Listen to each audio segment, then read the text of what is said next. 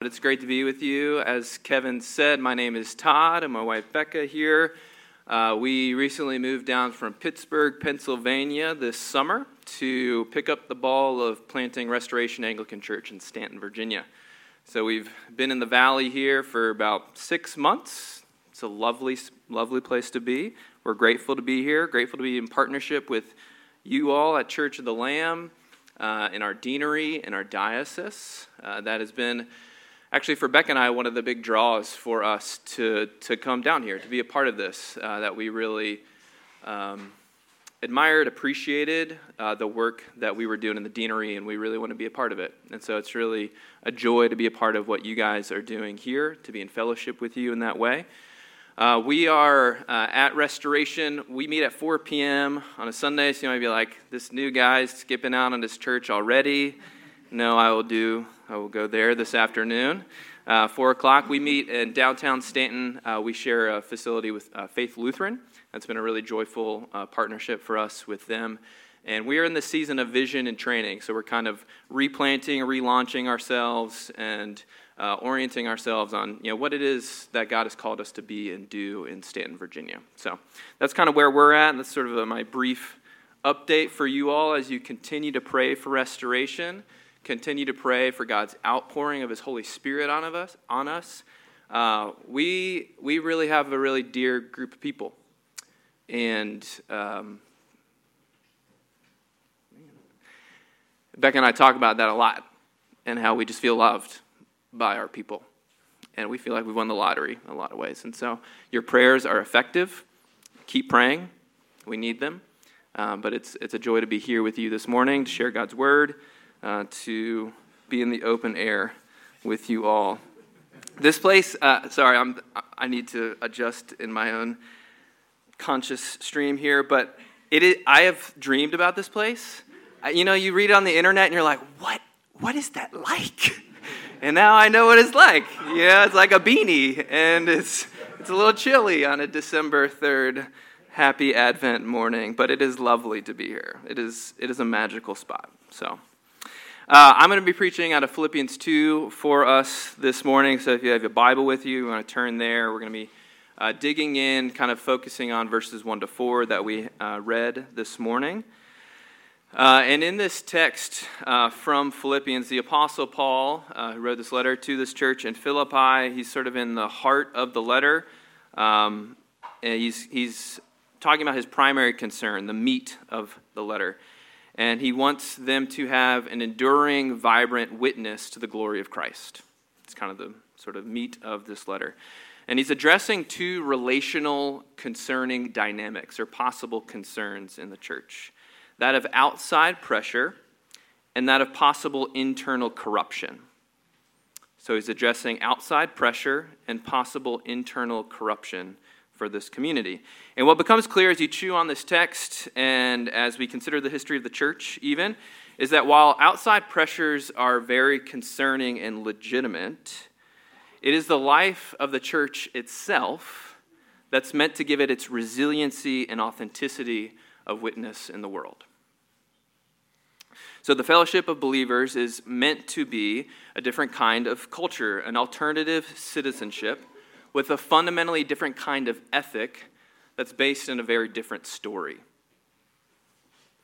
The greatest opportunity of witnessing to King Jesus is not simply how shiny or bright or sparkly a church may be in its talent or skill set, but how authentically servant-hearted we are with one another. Because if the church does not take on a unified posture and attitude of servanthood, it both ruins the church and its witness into the community. And I wish that it was more difficult to think of examples. So to put this in the context of Advent, what gives us resiliency and authenticity in our witness to King Jesus as we wait for his return is to act like King Jesus in his humble servanthood. Servanthood is the way we stay awake. It is how we act while we wait for the King to return. It's what he demonstrated in his first coming, and it is what he will bless in his second coming as he blesses those who are eagerly waiting for him through lives of servanthood. My wife, Beck, and I both went to Virginia Tech. Woo! I don't know, it depends on which side of the valley you announce such things, or I guess we're closer to JMU now, so I don't know.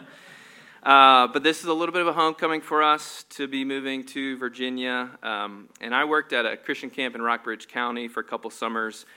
And the summer after my sophomore year, I was interning with this camp and guest services. And anyone who's worked at a camp in the summer knows that the first couple weeks are, like before campers get there, there's a lot of prep, there's a lot of maintenance, cleanup, and setup. In a lot of ways, it's like the best part of the summer because it's like you and your friends doing all the fun jobs around town. And so myself and this other intern were helping our guest services coordinator put in really nice new outdoor basketball goals. These are like Gorilla goals, full glass backboard, adjustable, meant to withstand the beating of hundreds of high school students having dunk contests on them summer after summer after summer. And so my boss, Peter, he was very excited about these goals. He'd been talking them up for a while. And the morning after we had poured the concrete and we were setting the foundations for the goals in the concrete, the other intern was going through the box and a bunch of rebar fell out. And he's like, "Hey, Peter, what's all this rebar for?" And Peter goes gorilla. He starts stringing together phrases that are not appropriate for an environment like this, slamming the rebar down around. It was one of the more memorable, funny aspects of my summer that year. He had forgotten to put the rebar in the concrete to reinforce it. And he knew that the kind of strain and pressure and stress those goals were going to be under, that he had just ruined some really expensive recreational equipment, or at least set it up for an early failure. And this is what the Apostle Paul is trying to address in our passage today. Paul knows that if the church is going to witness to the glory of King Jesus, if people are going to learn to find ultimate joy through this community, then that community has to be able to withstand the stress of that witness. It needs a rebar reinforced unity. And that rebar is humble servanthood. This is the all-consuming ethic of the church. This is how the king serves in his kingdom. This is what the kingdom is all about. And verses 1 to 4 that we're walking through this morning give us a kind of very simple three-part breakdown to what this looks like. It gives us the root, it gives us the branch, and it gives us the fruit. Some illustrations around here. It's pretty nice. So the root of our endurance and our witness of servanthood is our union to Christ, our consolations of the gospel. The branch, the avenue, the means is this mindset, this posture of servanthood. And then the fruit are the things that we say no to and the things we say yes to in putting on the life of Christ. So root, branch, fruit. That's what we're going to be walking through. First and most essentially then, our unified witness, the way that we stay awake, the way that we ultimately serve and are sustained in that service is through our enjoyment of our union with Christ. This is verse 1. If there's any affection, sympathy, brotherly love, participation in the Spirit. This is why we announce the encouragement and comfort of the gospel week in and week out in our gathered worship. This is why we come to the table of remembrance and participation through the bread and wine. This is why we set apart our lives in prayer and learning to feed and fuel the endurance of our servanthood as we're comforted by Jesus, as we're filled with the Holy Spirit, as we remember the gospel again and again and again and again of how Christ has served us and the Spirit comes and serves us now. In his second letter to the Corinthians, the Apostle Paul says to the church, "Our hearts are wide open to you. You are not restricted by us, but you are restricted by your own affections. Widen your hearts also. And the invitation of this text in the beginning of Advent in our waiting is to widen our hearts. And Paul isn't just asking that of us in Philippians or of the church in Philippi. He is actively provoking them to widen their hearts. He's breathing life onto the coals of their faith to bring about fresh fire for obedience. You have comfort, right? You're experiencing the love of God.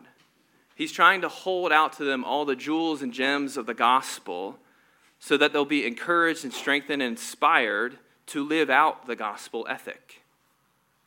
He's trying to show them and remind them that all of the love of God is already theirs for all eternity.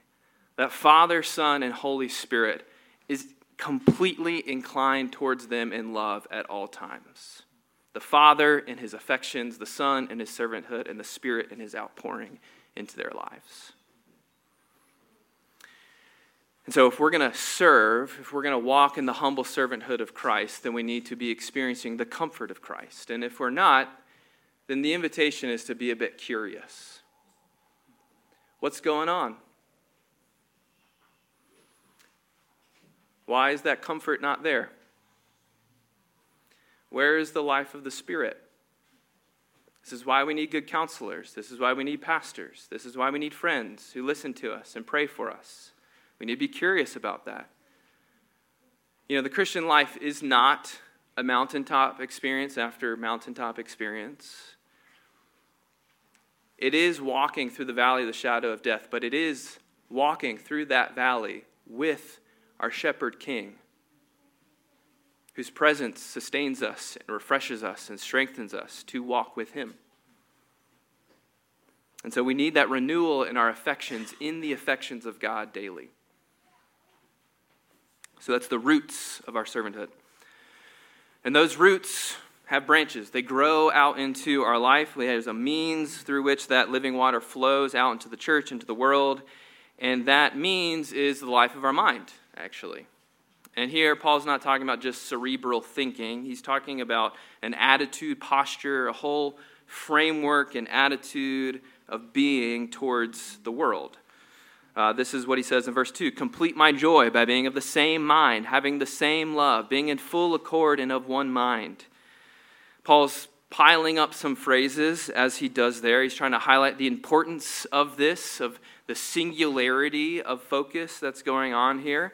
That with the strength of our union with Christ, we then have a singularity of purpose and intent and posture in the rest of the world. All of our pursuits and desires and relationships and circumstances and dreams are submitted to this one way of thinking, this one way of being in the world. It is very simple, and it is very hard. Because this new mindset that we're to put on is contrary to our overinflated, selfish, prideful selves. That's just the way it is.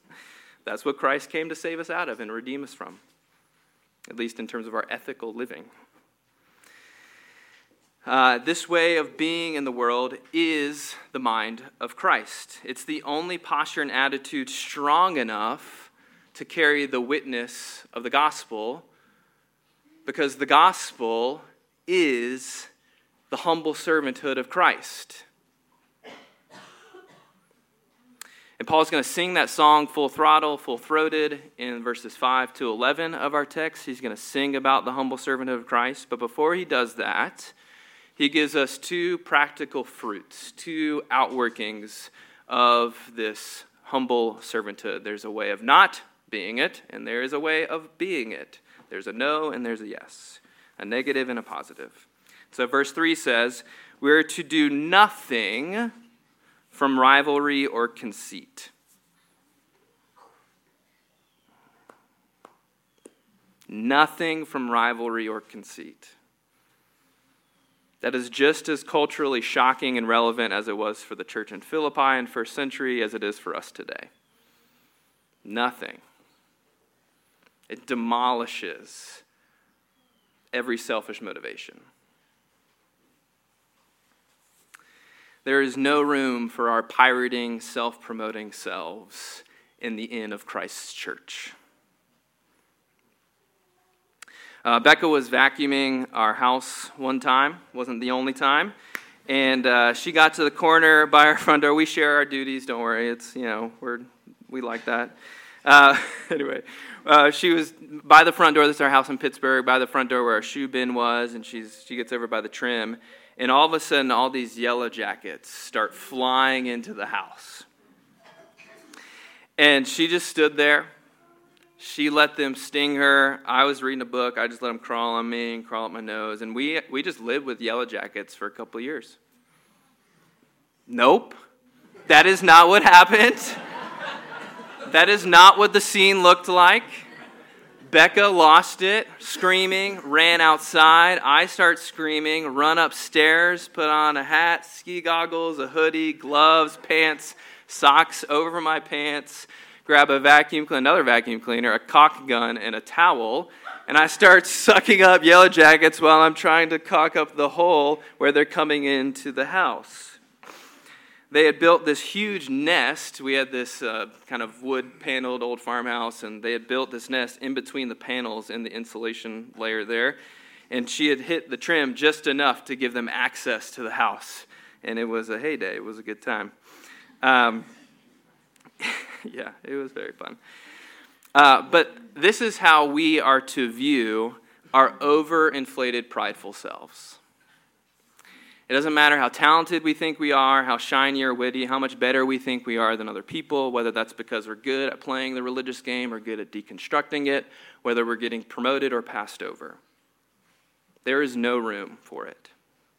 It is yellow jackets in the wall of our souls. And so when those thoughts of better than or more important than fly into our hearts and our minds, we swat them out. We get them out of the house. We repent. We put them away. And so this first half of verse 3 is a mindset that we get out of our lives like yellow jackets living in the wall of our souls.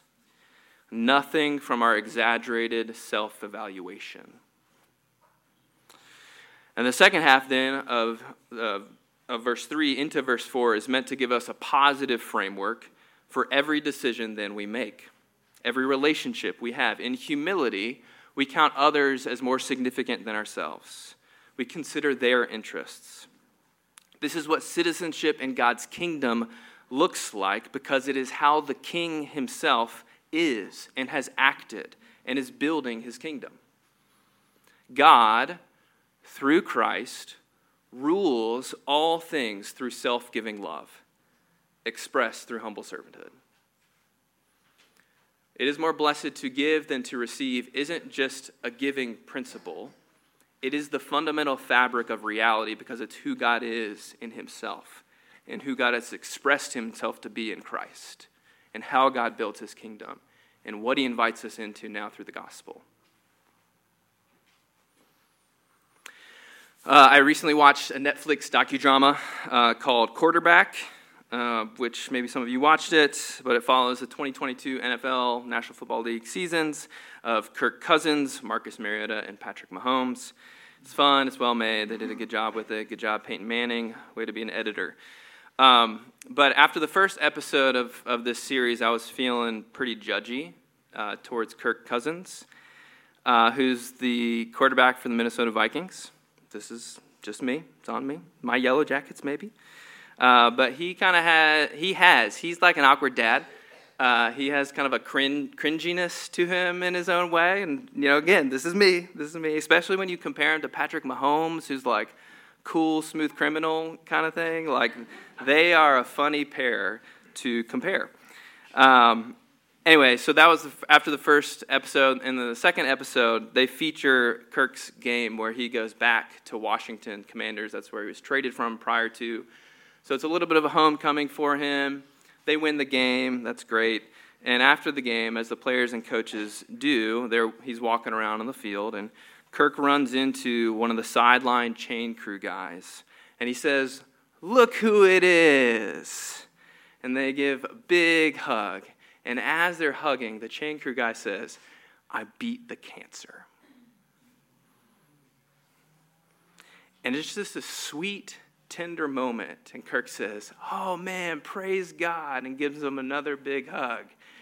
And it was so clear that these two men, who couldn't be more different in terms of their socioeconomic and what they're doing with their lives, shared lives.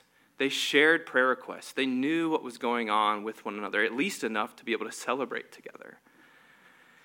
And for the rest of that series, I didn't care what Kirk was like. I mean, I'm sorry for his 2023 injury-ending season that he's had this year, but I didn't care because Kirk had shown me the King, and he had shown me the kingdom. That no matter what role you have, no matter your skill set or your popularity or your pay, whether you're a top-tier professional athlete that has their name on the back of jerseys, or whether you're a no-name penny person on the side, your life matters. You are valuable. Your life is worth fighting for and knowing about and investing in, because that is the kingdom, because that is the way the King himself has operated. That the King of glory considered our little dust on the scales, sinful, cancerous sideline lives as valuable and significant enough to walk off the field of eternal glory and embrace us and redeem us and welcome us into the kingdom. That is what the King is like. That is how he's building his kingdom. Life in the church, in the kingdom of God, is rooted in our joy and our union with Christ. It's armed with a mind of servanthood, producing the fruit of servanthood into the world. As we say no to rivalry and conceit and our selfish ambition, and we say yes to the life of the interests of serving others.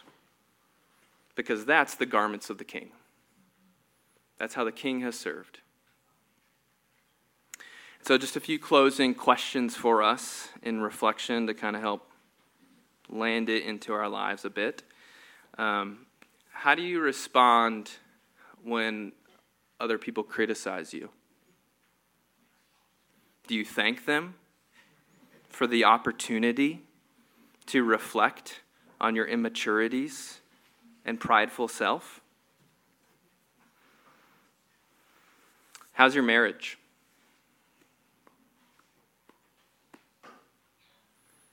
Is every room in your house being shaped by the humble servanthood of Jesus? How are your friendships? Are you going into them to bless, to serve, to care?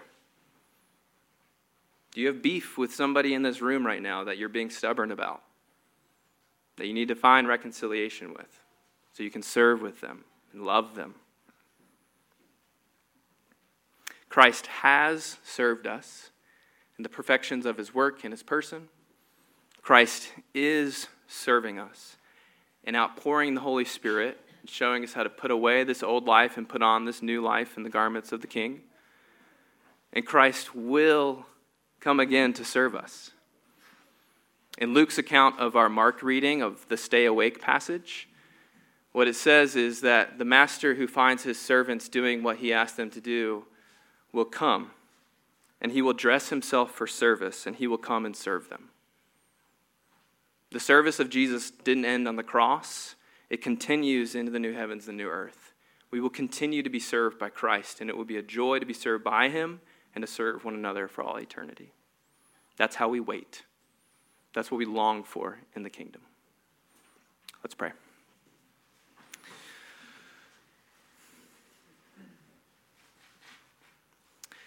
Jesus, more than anything else, I pray that we would see the joy and the love in your face, in your countenance, to serve us